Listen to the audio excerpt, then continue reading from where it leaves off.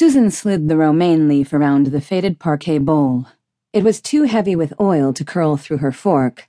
Larry Blake's special salad had more garlic than she remembered, and the Coke tasted oversweet. Still, everything had a certain pungency compared to the stewed tea on which she had been surviving in London for years.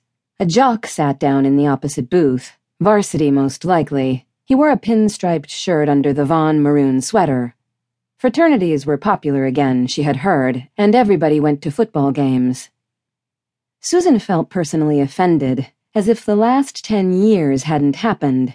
What did the 70s reap but an excuse for apathy? They hadn't overcome anything except their own idealism.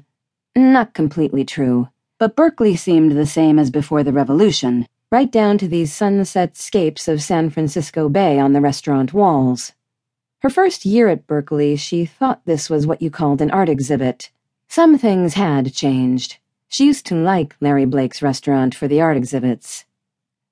Larry Blake's. What could you expect? Of course Guy would insist on meeting here, where they used to come for salads after studying. His conscience was a compass, always drawing them back around. Guy, her ex-husband, her first lover. None of the labels were either indelible or ephemeral enough. He was a ghost in her life. He would always be there, somewhere in the shadow of her former self. She looked at her watch and worried. It wasn't like Guy to be late.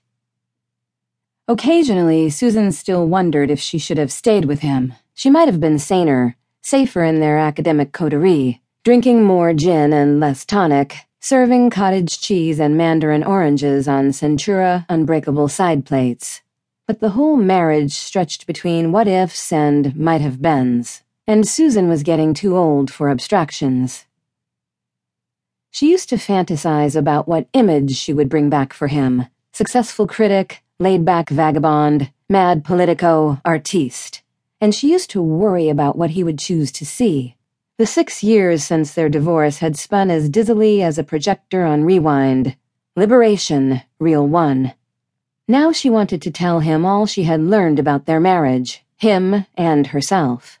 All that she had discovered about being a woman, about coming from an immigrant, unschooled, working-class family. Although they had been married for 7 years, they had, like most proper Americans, ignored the delicate issues of class. She wanted to tell him about her failed contributions to the Mozambican Revolution, about how she learned over and over that America was not the center of the world. And there was so much that was hard to speak in anecdotes. How she had moved from being a good Catholic girl to being a radical feminist. She wanted to tell him how she discovered she had a decent mind, and then that she had deep feelings and fervent commitments, and how she was just beginning to believe again that she had a soul.